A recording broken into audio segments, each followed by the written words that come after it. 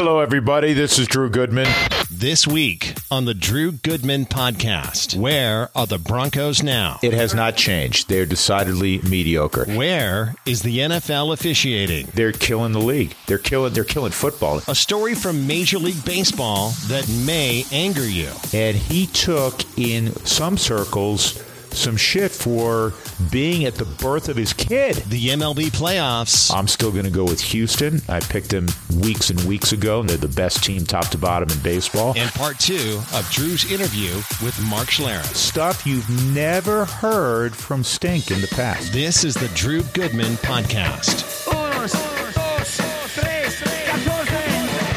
Hey everybody, it is podcast number 14. It is Drew Goodman. It is Julie Brownman. Why are you laughing already? Because Kristen's about to do a Twitter Live and you're sitting on my bed. Again? It just makes me laugh. Yeah. And you're sitting on your bar dining chair. room. Yeah. It just makes me laugh. It's just the essence of podcasting. You know what makes me laugh? What? How hypocritical you are, my friend. Uh-oh. Because last week we started out, you're giving me shit because I work out a couple times a day. Yeah. Right? Meathead. I just came from the gym. But I walk in to your abode tonight, and Kristen's here. Kristen's our crack marketing person. Actually, she has a ton of roles, even roles she doesn't understand that she has right now. Right. But on your counter were like 6 bags of protein powder and shake stuff. So don't give me a hard time about workouts. You're carrying them under both arms on your way to Gold's. You know what? I'm supposed to be doing this. It's kind of funny you say that because I am doing this cleanse and there's so many products. So you drink the cleanse. It's supposed to get everything out. Note to self, a cleanse is the real deal. Like, are we really going there? Nope. So anyway, I'm drinking the cleanse. And there's like a Heath bar sitting right there. Somebody got me a Heath bar. Yeah. So I eventually ate the Heath bar as I'm doing the cleanse. You're not supposed to do that. No, I would think not. If you're cleansing your body and trying to put healthy stuff in, I've never been a dietitian right. or a nutritionist, but I would think Heath bar is not something that's prominently featured in such I think as a cleanse. I need to go back to the drawing board. Yeah. So how about those Broncos now? 2 wins in a row. We're taping. We have to be honest. We're always honest, but we tape on Tuesday nights typically. So we're between. It's a weird time. The Broncos had the shutout over Tennessee, and then Thursday night, the first day this comes out, really, the Broncos will be taking on the Chiefs, trying to snap, by the way, a 7-game losing streak against Kansas City, and suddenly Kansas City is vulnerable. Where are the Broncos? Good win on Sunday. I'm not sure whether, and you give the Broncos credit. They got after the quarterback. They were active in the secondary. They shut out Tennessee. They deserve a great deal of credit. However, Tennessee sucks. Tennessee is god-awful. That is one of the worst offenses I've ever seen in the NFL. So I'm not sure how well the Broncos played or just how poor the Titans are on offense. Right. I agree with but I do think no matter what, it's hard to shut out a team, right? So I'm going to start with the positive from the Broncos. It was a really pretty ugly game, except for, it was a boring game. It was a terrible game. It was a bad game. But why would we be surprised? It was a team with a record of 1-4. And a team with a record of 2-3. And that's kind of what we saw, right? Yeah. So they deserved each other. It's like a relationship. You deserve each other, right? They deserved each other.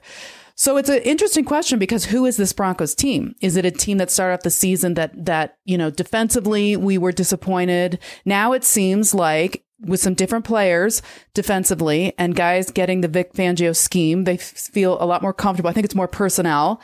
I think it's a better team. I think it's more, I think they're more what they were the last 2 games than the first few games. Well, they had an opportunity to win a couple of ball games in the first 4. Right. You know what they are, Julie? Tell me if you've heard this before, or stop me if you've heard this before.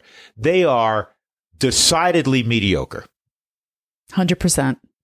It's a great, that was a phrase. That was my phrase of last week.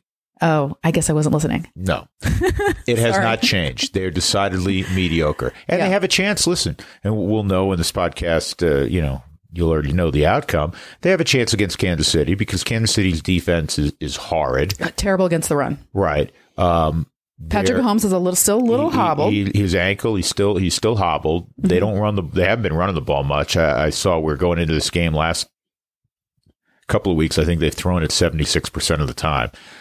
So they have a chance. You're going to get a little more desperate Kansas City team. But the Broncos are hanging in there. But we know who they are. They're somewhere in between in a league that's really bad right now. Julie, you're mad at the officiating. Like every week I get a text. Say it. What you want to say? They're killing the league. They're killing football. I see it in college also. They are killing the sport. There are too many friggin' rules, number one. There are too many rules. And number two, the officials in large measure go into a game to a man, referee, back judge, umpire, side judge, head linesman. They go into a game and they're looking for any infraction or anything that appears to be an infraction, and boom, the flag comes out. Why do you think that is?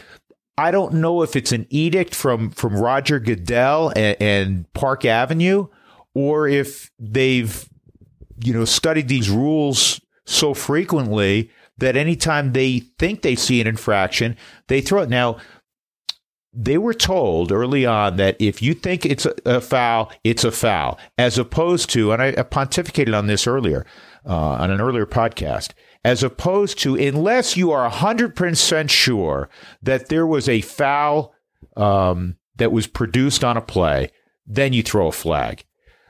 They already apologized. And after the Monday night game, the Green Bay-Detroit game, you read the same stuff I did, Julie. They came out and apologized because there was 2 back-to-back hands in the face, which kept, Green Bay moving down the field. They ultimately win the game on a late field goal. Neither one was hands to the face. Woody Page wrote a great article, and he talked to, and I can't remember his name. He's a referee, an older referee, like 80, but he was talking about how a lot of the younger referees, he said, in my time, you could have called a penalty on every single play, and that's what they're doing now. He doesn't feel like they're trained well enough, or something has happened, and there's definitely been a shift. And they don't have to answer to, in a society where everybody has to answer to somebody now, with social media and the media, this is like the one facet of society where they don't have to answer any questions about their performance. No, it's wrong. And we sometimes we see it also in baseball and umpiring. If a guy had a particularly bad day behind the plate, or how come they don't have to answer like everybody else? Or how come the league does not let us know who's grading out well and who's not? I understand that opens up a Pandora's box, because if the fans know that Joe Schmo behind the plate has had a poor year and he's like the worst umpire in terms of ratings, the fans are giving him a hard time. The players, the managers are giving him a hard time. So they can't really publicize that. But every sport is slowed down. Think about an NBA game. How many whistles there are. How many times do you see fluid action, like up and down the floor, 5, 6, 7 times in a row without a whistle? Though, like that was that was how they started playing the game. I mean, that's like the last 2 minutes of an NBA game. If it's anywhere within 10 points, is the worst 2 minutes of sports. I hate it. I know, and they're doing it to football, and they're killing the sport. I don't think I'm exaggerating when I say that. They're killing the sport. I ask you, I'm telling you, watch a game, all of our listeners, and tell me how often you see three successive plays without a flag. It's few and far between, but I would think, because it's become such an issue, that didn't a couple weeks ago Tom Brady said something, and then that Sunday there was no holding calls, right? So somebody said something to somebody. So Julie, I applaud him for that. And I think, to your point, it has to come from guys like Tom Brady, Aaron Rodgers. I'm trying to think of who else would have, Drew Brees isn't healthy right now. But he would have that kind of pull. Russell Wilson, I think now is, he's an MVP candidate, and he's now a really established star in the league. He's won a Super Bowl, et cetera. He's been in another Super Bowl. It has to come from that ilk of player to say, enough, you're hurting the game. When we sit at home and watch our brethren play, it's almost unwatchable. And so I think that's where it has to continue to come from. So I applaud Tom Brady for saying that. Speaking of football, and because it is kind of a weird time as we tape this podcast, I wanted to ask you have 3 boys. I saw this article, it was about a month ago, and I saved it because I wanted to talk to you about it. I thought it was really interesting. It was tongue in cheek about these writers from the Washington Post. They wanted to put on every single helmet Surgeon's General warning that tackle football is dangerous for children. Children who play tackle football absorb repeated hits to the head. As adults, they're at higher risk of suffering cognitive defects as well as behavioral and mood problems. Well, that's never going to be on a helmet, right? But then they're basically backing that up with a bunch of studies about how researchers at Boston University dug up the sports playing past of 214 former football players. Their findings that kids started playing tackle football before age 12 corresponded with increased odds for clinical depression, apathy, and executive function problems. For example, diminished judgment and multitasking. And it sounds kind of wordy, but all these studies that Boston University did show if you're playing tackle football at a young age, you have more of a chance of depression, you have more of a chance of getting CTE. It's all kinds of issues. So I was curious, because this is not the first time we've heard this, how you handled your boys in sports, because they play sports. Yeah, and it's a great question, and I will give you what I think is, I don't know if it's an interesting response, but it's my response. I played football and baseball into college, and I put all my eggs in the baseball basket. I love football. I played 11 years of football. Some of my closest friends are guys I played football with. I love the game. I loved playing it. I loved the adrenaline rush. And anybody that's played, when you run out of a tunnel or run onto the field, if you could, put that adrenaline rush, that drug that you feel and bottle it somehow, you'd be the wealthiest person in the world, because it's an incredible feeling. And it's different than any other sport when you're competing. It's just because of the violent nature of football. Now, having said that, when my kids were younger, they all played tackle football. And if at that point in time you had said to me, Julie, you'd said, "Hey, Drew, I looked in in my crystal ball, and we fast forward 10 years, and none of your kids are going to play high school football," I would have said, "BS." I said, "My kids will play football." Almost like a macho thing. My kids play football, right? Mm-hmm. And what happened is they all played for several years growing up. And in fact, my oldest Jacob played, stopped, then went back. And at one point he was going to play in high school, but didn't. The point is, none of them have, and I have 2 playing baseball in college, none of them played high school football. And I was okay with it, because all that we have learned, and it's, so many studies about, trauma to the head, and they're still trying to get their arms around it. I have one left in high school, and he's talking about playing, going back and playing football again, and I'll let him. So I know that's kind of a complicated answer. I'm okay that none of them did. Is that a discussion that you guys had, or in your head? I mean, no, I just, is it dangerous? Yeah, there's a lot of dangerous things. There's more concussions at high levels of soccer. Yeah. Because when you head the ball, or when you go up to contest for a ball, heads clash together, and obviously there's no helmet on with soccer players. There is an inherent risk whenever you run around and compete. And so are you going to worry about, every last thing?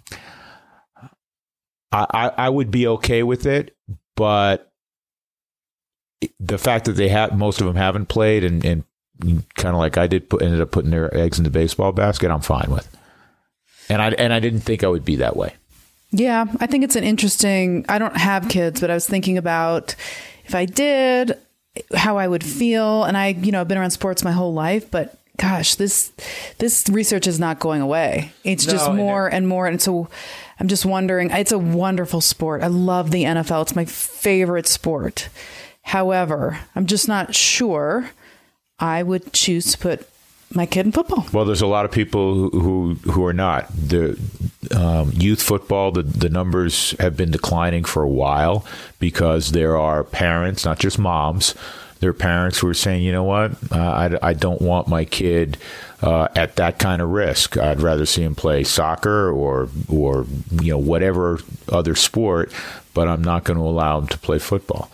I'm with you. I love the sport. I love what I derive from it participating.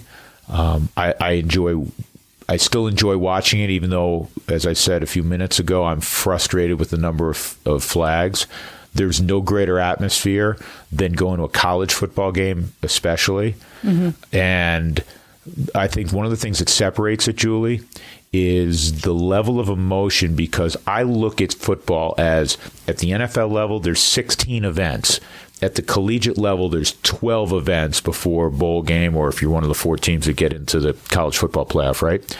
And so every game is of profound importance. Where in baseball, yeah, I mean, if you're a Rockies fan or a baseball fan, you're watching your team play, but, they lose on June 4th and they lose on June 5th. Okay, they lose on June 6th. Bad stretch of 3 days. It's not huge in the grand scheme of things, because you play 162, and the same thing in hockey and the same thing in the NBA. That drives some sports fans crazy is when you say that. Is when you're like, oh, there's 162 games. It's baseball. Has there been a team that's approached 162 wins? No. So going in. No, I know. Now, if you're a Patriot fan, or a Bronco fan for most of this franchise's existence, especially the last 40 years, I mean, you're hoping they win every Sunday naturally, and realistically, you feel like, hey, most years you felt like they had a shot to win, and hopefully they win 12, 13 games. Speaking of Broncos, we have part 2 with your buddy, Mark Schlereth, ex-former. Is that the same thing? That would be the redundancy. That would be from the redundancy. Right. It makes him sound very important. Mark Schlereth will join us for part 2. And we have a very interesting story from the baseball world that's firing up a lot of people. Imagine this. Somebody says something stupid. We'll talk about it next. Hey, love telling you guys about my friends at Ideal Home Loans. They are owned by Brent Ivinson. He started the company just after the turn of the century. Sounds like a really long time ago. Brent's great. In fact, I was talking to him today about doing a loan. His staff's really on it. His assistant, Shannon, they're all terrific. They're salary based.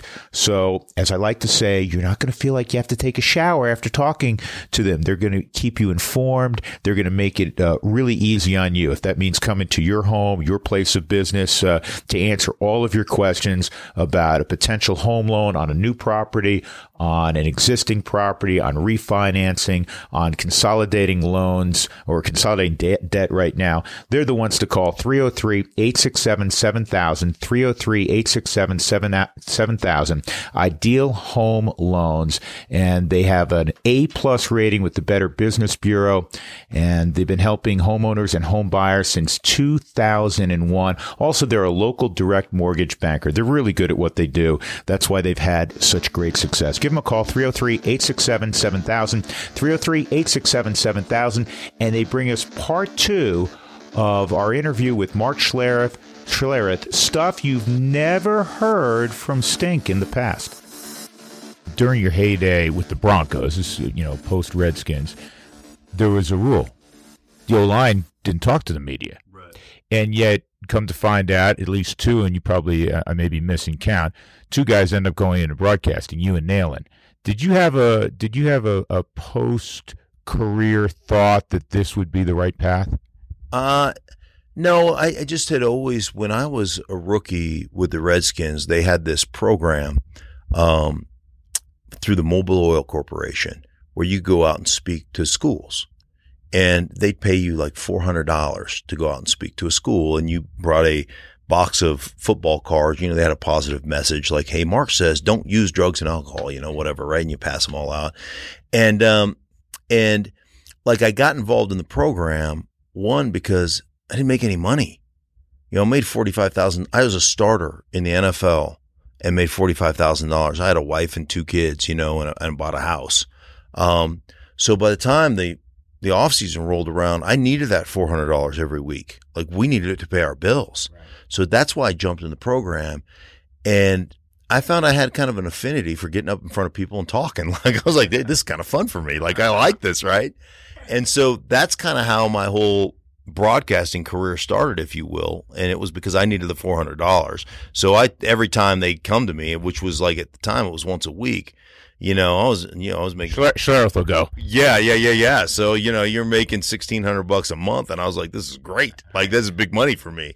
So that's kind of how the whole thing started. And I honestly thought that once I got done playing, I would take a couple of years off. And, I was probably 2 weeks into retirement, and my wife, Lisa, looked at me because I'm a needy person. Like I have to be like, I'm all on people, and I'm very, I'm like a fungus, and she's in the kitchen trying to cook right now. I'm like all over, and she just like at that point, she goes, if you don't find something to do, like we're going to get divorced. Like you got like just something, you got to find something to do because you are driving me nuts. And at that point I was like, I agreed. Like I have to have stuff to do. And so, kind of got into radio, and ESPN called, and I went out and auditioned, and they hired me kind of on the spot. So, 19 years later, I'm still getting it done. How about, cause it's I don't want to say it's the butt of jokes. It's not the butt of jokes, but the whole Rock Hoover thing and actually getting into, which is different than broadcast. I mean, theater, acting's a different deal. How did that come about? I literally got an email from the casting director. His name was Rob DeCina of The Guiding Light. And I was in the newsroom at ESPN when I got this email. So I'm like, out of left field. I mean, you don't know this guy. You've never expressed an interest in being on soap operas. Nothing. Just an email, random email. So I open it up. And, it was spam probably. Right. I was like, hey, this is Rob DeCina, casting director of The Guiding Light, soap opera, blah, blah, blah. Love your television presence and think you have a soap opera look and would love to talk to you about joining our show. And so I instantly closed the email and act like I didn't read it, because I'm thinking I'm getting punked like from, Wingo or somebody else at ESPN. Like this is, so I wait till I get back to the hotel that night before I answer the email. And they say, hey, wait, answer the email. So we get on the call the next day, and they were like, we'd love you to come down here and audition, for The Guiding Light. And I'm like, all right, what the hell? I can roll down there. So I rolled down one day, did a quick audition, met the people, and that was a 2-year kind of recurring role I had on The Guiding Light soap opera, which was crazy. And the crazy thing about it is, you have no context. You're rolling into a scene. I've never watched a soap opera. I don't know any of the characters. I don't know any, so you have no feel for like what's going on. And, I'm trying to memorize lines, which I'm horrible at. I can talk if you just say, hey, we're going to talk about this, but I had no idea what was going on. So I'm trying to memorize these lines. It was a piece of work, but I've been in several movies. I've had a recurring role in the program HBO Ballers for the last 5 years. So it's been fun, but you're just kind of playing yourself more than anything else. So it's not that hard.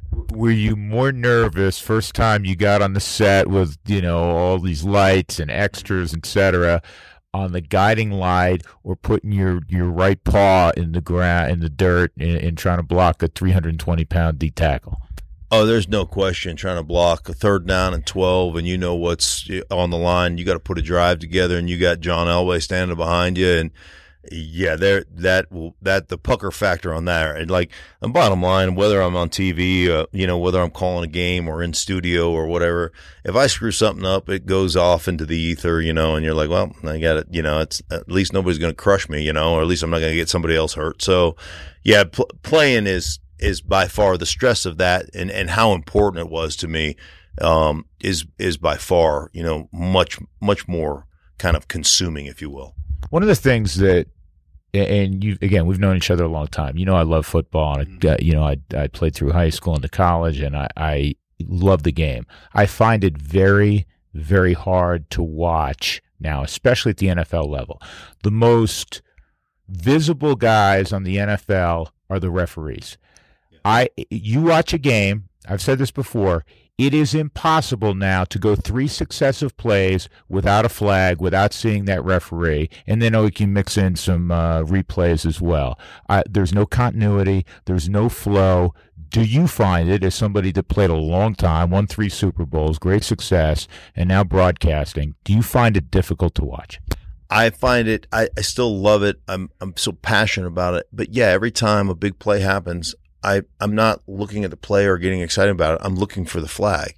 Every time a touchdown happens, I'm not waiting to celebrate the touchdown. I'm trying to look at the replays to see, did anybody violate something so yeah, I do find it difficult. It's funny. I was just out in London calling the Raiders Chicago game, and I had a Saturday night soiree with the commissioner that he put on. And part of the discussion I had with him is I just said, we have done a really crappy job, or you have done a really crappy job collectively with letting other people set the narrative of our game. People who are not involved in our game set the narrative for our game. And you guys knee-jerk to everything they say. And the bottom line to me is there's only 1,700 guys in the world that were blessed enough, athletically and crazy enough to play this game. Let's celebrate that. As opposed to saying, no, let's legislate contact out of a contact sport. So every time a quarterback gets hit, you can't even, every time a quarterback gets hit, there's a flag. It's asinine. I know we're trying to protect those assets, but the bottom line is they have to be football players too. And so, yeah, I'm with you. There's a lot of frustration that goes on there, and it definitely needs to be, it needs to be addressed. And it needs to be addressed by football people, not outside sources.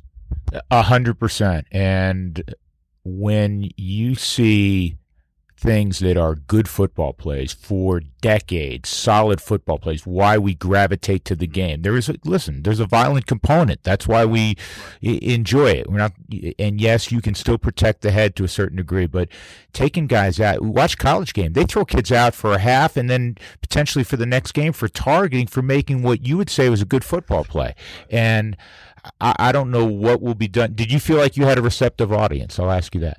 Yeah, no, I think the commissioner agreed with me on a lot of points, and they're trying to legislate the head out of the game, and the problem being is, we're not turtles. I mean, even if I lead with my shoulder, what follows my shoulder is my head, and it sticks out beyond my shoulder. So, as I said, you'll never get the head completely out of the game. So it becomes equipment and everything else, but understand that we all signed up for this. The other thing that drives me crazy is this equation of, football equals CTE equals I'm going to freak out and kill my family. And there are a few guys that have some problems, but we let this medical community that's not involved in our game set the narrative of what's going on here. And we study nothing. Like, we don't study, how does depression affect you once the game gets taken away from you? If your identity is in the game and it gets taken away from you, do you suffer depression? What does that do to brain chemistry? What does that do to cognitive reasoning? What about opiate addiction? What about alcohol addiction? What about all those things that guys walk away from the game, get depressed, and all these things that affect brain chemistry? But we don't study any of that, right? And then we just associate, well, you know what, you played football and you must have, you must have brain damage. And I'm sure that there's a certain amount of, tau protein that builds up in everybody's brain if you have enough trauma to your brain. But I also believe, and I'm not a medical professional, but I've talked to many neurologists that feel the same way that I feel, is that your brain has enough ability, enough plasticity and connectivity to circumvent some of the damage you do to it, just like the rest of your body does. But you start pushing all these other things on top of it with the alcohol and the things we don't study, and the, opiate addictions and the depression and all these things. So I think there's so much more to it than we've actually looked at. But we've let a community outside of football create the narrative that, hey, if you play football, you're going to freak out and kill people. The best men I know that have lived into their 60s, 70s, 80s, all played at an incredibly high level, and they're the best parents, and they're some of the best businessmen, and so we don't look at any of that stuff, and that's what pisses me off about it just pisses me off about the narrative that's been created outside of our game. And that's another thing I talked to Roger about. We need to control the message.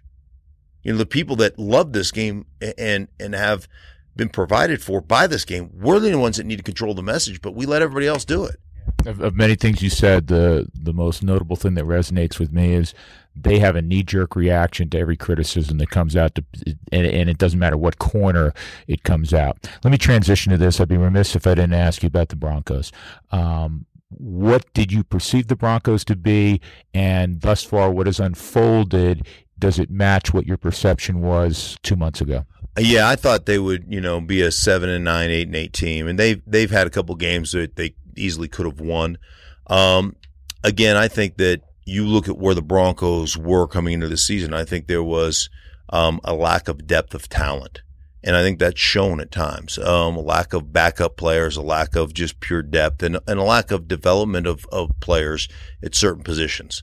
So, I look at our offensive line and some of the issues we've had as an offensive line over the last 5 or 6 years. There's not enough talent. There's not enough development that has gone on there. Lack of a tight end that really is a separation guy in a position that is, as you know, has just become kind of this really difficult matchup position. They don't have that. They're the chain movers. Right. And so there's a lot of those situations now that I look at and say they have got to be better talent-wise. But you come in with a new coach, a new defensive philosophy, a new offensive coordinator, a new quarterback, it's going to take some time. And I've seen consistent progression, especially last week, of a team that's growing into what they are. And that's a good sign because they're good enough to win games. And finding that identity is a really important part of that. Last piece. Quarterbacks. Now we have a veteran here in Joe Flacco. You have a kid who, when he's eligible, is a rookie in Drew Lock. Around the league, and you travel around the league every week to call games. Do we give these young guys enough of an opportunity? Are we giving them an opportunity too early and saying they failed and we're on to the next guy? What is the issue with developing quarterbacks? Because if I asked you 10 years ago, give me your top 5 quarterbacks in the NFL, you go, well, Brady, Breeze, Manning at the time, obviously Peyton's out of the game. You're naming Aaron Rodgers. You're naming the same guys you did 10 years ago here in 2019. Yeah, I think it's really difficult. You come in, the college game doesn't prepare a lot of these guys to call plays in a huddle. There's a lot of one route reads, like, hey, flag the play action on the zone read, and we're just throwing the X drift, and that's it, and if that is not open, take off and run with the football. And so, that's what the college game is providing right now. And then you get into these kind of multiple route combinations where you're flooding a strong side with 3 different receivers at 3 different levels, and you're trying to, you're really trying to put one guy into conflict. You're trying to put the curl hook defender, or the hook defender, or the curl defender, or the curl flat defender in conflict, high-low, or, east-west. And so that's how the game works. But a lot of these kids don't do that. The issue that you get into, I think, is that, the expectation now is, well, look at what Patrick Mahomes did. He's the MVP, right?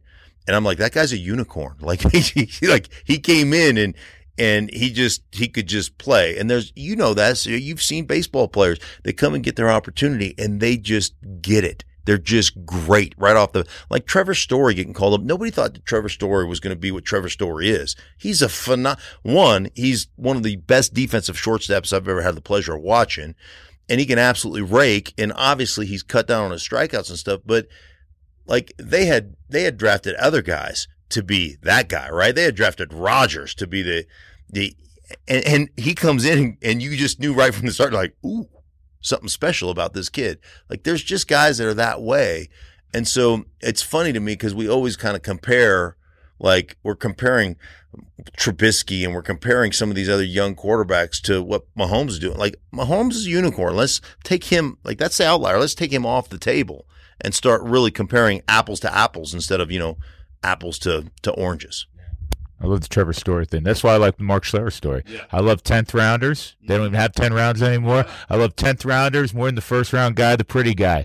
Right? Give me 53 guys with a chip on the shoulder. Always good to see you, Stan. Likewise, buddy. Appreciate you.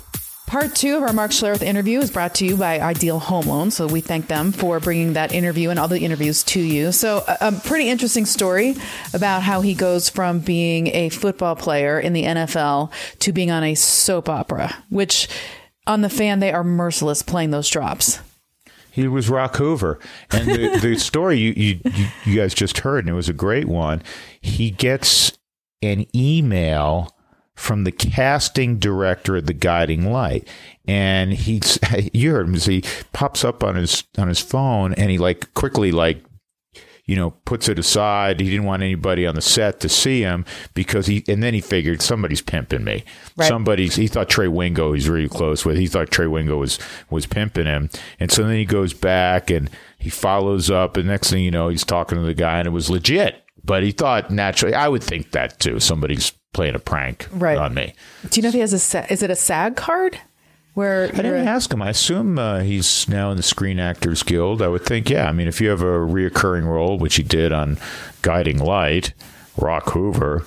That's a great name. Soap opera name. That is a soap opera name, isn't it? Right? Yeah, that's pretty solid. So, anyhow, hey, did you see? I'm sure you did, because it's making a lot of news, and really for all the right reasons. And the right reasons are the backlash. The story about Daniel Hudson. Absolutely. Daniel Hudson, for those that missed it, who's pitched for a long time in the big leagues, he is, one of the top back end guys for the Washington Nationals, back of their bullpen. And he's one of the few guys that's actually pitched well. Sean Doolittle being maybe the other guy they can really trust down there. They have a great rotation, but they've struggled in the bullpen. And his wife was giving birth. So he was on paternity leave, which baseball got out from the dark ages a few years ago and allowed their players to take paternity leave to be with their, spouse or their significant other for the birth of their children, right? Right. And that's what occurred. And he took, in some circles, not many, some circles, some shit for being at the birth of his kid. This I thought was the worst. This is, sometimes we like to talk about the good and the bad of sports, and this is the bad of sports. We talk about being at the birth of your child. Former Miami Marlins president David Sampson tweeted, direct quote, "Unreal that Daniel Hudson is on paternity leave and missing game 1 of the NLCS. Only excuse would be a problem with the birth or health of baby or mother. If all is well, he needs to get to St. Louis. Inexcusable. Will it matter? # wait to see." Now, he came back and apologized pretty much and backtracked, but he did send out that tweet. And that's when There were others. There was somebody else I read, Julia. I forget the guy's name. He has some followers, so he's I think he's a newspaper writer or something, who came out and basically blasted Daniel Hudson in the same fashion. Did you see this, though, that what Sean Doolittle said, his fellow pitcher? He said, if your reaction to someone having a baby is anything other than congratulations, I hope everybody's healthy, you're an a-hole.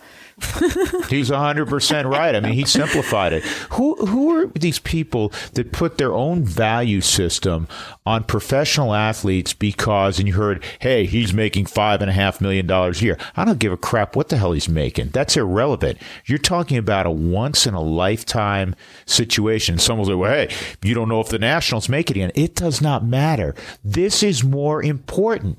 Would you, an accountant, would you, a bank manager, would you, a service director at some company, miss the birth of your kid because, hey, it was a big day, Wednesday's a real prominent client was showing up? No. Well, you would if your priorities were not in what we think are in the right place, right? Well, yeah, for me, I'm sorry, yes. And I agree with you, right? Yeah, but that for somebody, 100%. Now, I'm sure he would. I don't even want to say he was conflicted. I'm sure he was like, "Boy, I wish the timing was different. I wish my wife could have given birth 2 days ago when we were between series." You understand all that, but guess what? I've said this many, many times. I take games off to watch, mostly to watch my kids compete, right? And I've always said I missed. For instance, Vin Scully, the Rockies happened to be playing the last home game at Dodger Stadium that Vin Scully was broadcasting. And one of my boys was playing, an important weekend series somewhere. It may have been the state championship or state playoffs or in college, whatever it was. And I chose to miss that game. And it wasn't a hard decision, because I always say this, Julie, and I'm not trying to pat myself on the back. When they get ready to throw dirt on my ass, I'm not going to be lamenting the game I missed at Dodger Stadium or the game I missed at Wrigley Field. It's going to be, my legacy is about what my kids think of me, right? Right. And I hope that applies for everybody else out there. And there's too many people in sports. I've seen it with announcers that are so caught up with how many games they've broadcast or how many consecutive games they've been in the booth. Mm-hmm. And for the professional athlete who is handsomely paid, what are you going to remember? Yeah, you'll remember if you're an athlete, the great moments you had and the camaraderie in the locker room, but you're going to remember the birth of your kid. So you know how a lot of people, or some people, like to say, I can't relate to these athletes. This is a situation where we could relate, right? This he's making a very regular person decision, right? I mean, and that I think is interesting, and that with even the money that they make, and we know this, these athletes they're just people. They're just like you and I, and they make the same decisions that you and I make. So I guess we shouldn't be so surprised but social media has brought out the people that like to judge other people, right? And he got judged. Well, it's the worst of social media, and I think there was far more people that came to his defense. Not that he should care less what David Sampson thinks, or the writer in whatever town he was who came out and ripped him. He did the right thing, and as it turned out, Washington really didn't need Daniel Hudson to run through St. Louis. Are you one of those guys that, because you've had 3 boys, that said, oh, we're going to have a baby, this week, or we're going to have a baby next July? Be honest. Did you say we? Because it's so long ago, honestly, I Please tell me you didn't say we. Because, Kristen, do you understand this? Like men that say, oh, we're going to have a baby tomorrow. I don't find fault with that. No, you didn't have the baby. You guys are going through. Listen, you guys do all the work. I understand that. Your bodies get traumatized, ravaged. I understand that. I don't fully understand it, but you're right. But in reality, when you're in a relationship, we're having a baby. My wife is due in May or in March or June is my 3 boys. Those are the 3 months they came. So I don't remember. It's been a long time ago. My youngest is going to be 17 in a few months. So by the 3rd one, were you like, we got this, or I got this? No, because it's still, it's a euphoric situation, but it's also, nerve wracking, and you don't take anything for granted. You don't take things for granted. It's not like Garrett Cole getting on the mound. You take for granted. All right, he's going to throw 7-8 innings, and they're not going to get any runs, and he's going to strike out half the batters he faces. Okay. Childbirth's a little different than that. Okay. I was trying to trip you up a little bit. Speaking of playoffs, as we end the podcast, it's tough because they change, on a nightly basis. But as we get deeper into the podcast, congratulations to the Dodgers for losing again. That made me very, very happy. I saw that you were ecstatic about that. Mm-hmm. I tagged you on that. I noticed you didn't retweet. Why didn't you retweet that? Because I'm not a Dodger fan. You know that. I'm not a Dodger fan. I have great respect and admiration for Dave Roberts. I like Dave a great deal. I'm not disappointed they lost. They're the Rockies' rivals in the division. Do you think he's going to get fired? Hell no. Why would I don't get this. I got after somebody. You saw this on Twitter the other day about somebody said, oh, Buddy Black, some rogue fan, Buddy Black should be in trouble. Why? He's been here 3 years. They've gone to the postseason 2 years in a row. People have to understand, this is not like football coaches that can, manipulate chess pieces. He's going to put a lineup together. He's going to get his team prepared, and he's going to send out, whoever's start it is. And if the guy stinks that day, that's not on him. It's on the guy. He didn't have a good day. The fact that the Rockies were 71-91 has very little, if anything, to do with Buddy Black. The fact that the Dodgers won their 7th straight division title but fell short of their goal of winning a world championship, that's not Dave Roberts' fault. Dave does a really good job. Yeah, well, I think they got beaten in Game 5 against a team that played a little better that day. It's baseball.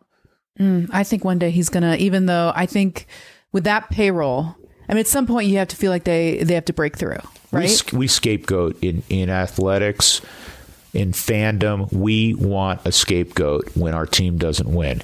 They didn't win, damn it.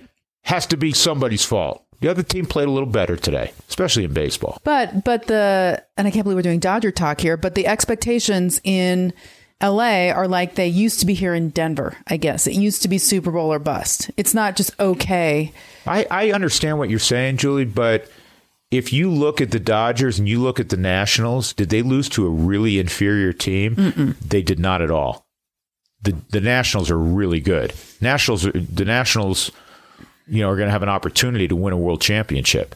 And it's not a fluke. Everybody knew going in that they were really dangerous because they line up Max Scherzer, future first ballot Hall of Famer, Steven Strasburg, who's an elite starter, who in the postseason has put together historically great numbers, not historically good numbers, historically great numbers. Then you have Corbin, who hasn't been great yet, but that's not a bad number 3. They're paying him $140 million. And then up and down that lineup, some of the best young talent in baseball. And then you have a MVP candidate in Rendon, a guy in Zimmerman who's turned back the clock and is playing well. Howie Kendrick hasn't fielded well, but he swung the bat well. That's a damn good baseball team. It was not a fluke that they took out the Dodgers. As we end the podcast, do you want to call a World Series winner? I'm still going to go because, this is going to be down the road as we're taping right now. The Astros are up 2-1 on the Yankees. I'm still going to go with Houston. I picked them, weeks and weeks ago. Not that that's going out on a limb. They're the best team top to bottom in baseball. Okay. And I think it'll be a hell of a series. I think it'll go along with the Yankees, but they're going to take out the Yankees. And then it'll be a well-rested Nationals team and Houston, and I'm going to stick to what I said earlier. I'm going to go with Houston. There you go. And that is the end of podcast number 14. Podcast number 14. We'll see you next week.